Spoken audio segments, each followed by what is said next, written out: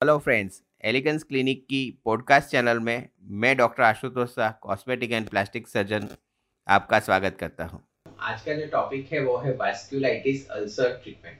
दोस्तों, वास्कुलाइटिस एक auto immune type का प्रॉब्लम है जिसमें आपका शरीर ही आपके शरीर को दुश्मन मानने लगता है। उसकी जो छोटी छोटी खून की नलियाँ रहती हैं उसको वो डैमेज कर देता है, जिसकी वजह से आपका जो पैर है वहाँ पे अल्सर बन जाते हैं। ये अल्सर बहुत ही पेनफुल रहते हैं, आपको रात को नींद भी नहीं आती है, उस टाइप के वो पेन कर सकते हैं।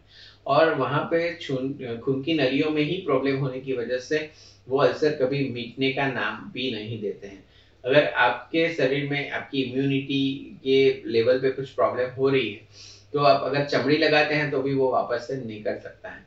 इसके लिए आपको रूमेटोलॉजिस्ट या जो ऑटो इम्यून डिसऑर्डर की ट्रीटमेंट करते हैं वैसे डॉक्टर्स को मिलना पड़ता है और उनके साथ में वो आपकी इम्यूनिटी का लेवल सेट करते हैं। और उस टाइम पे जब वो ग्रीन सिग्नल दे तो प्लास्टिक सर्जन का मदद लेके आप वास्कुलाइटिस अल्सर को ट्रीट कर सकते हैं।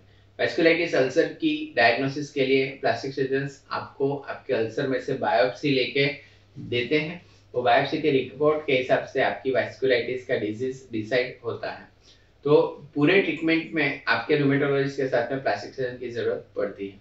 तो प्लास्टिक सर्जन जो हैं वो वास्कुलाइटिस अल्सर के लिए बेस्ट डॉक्टर हैं। अगर आपको ये पॉडकास्ट अच्छा लगा तो आप इसे लाइक करें और फॉलो करें, और हमें कांटेक्ट करने के लिए 9879546805 ये नंबर पे आप कॉल कर सकते हैं। Thanks for your time.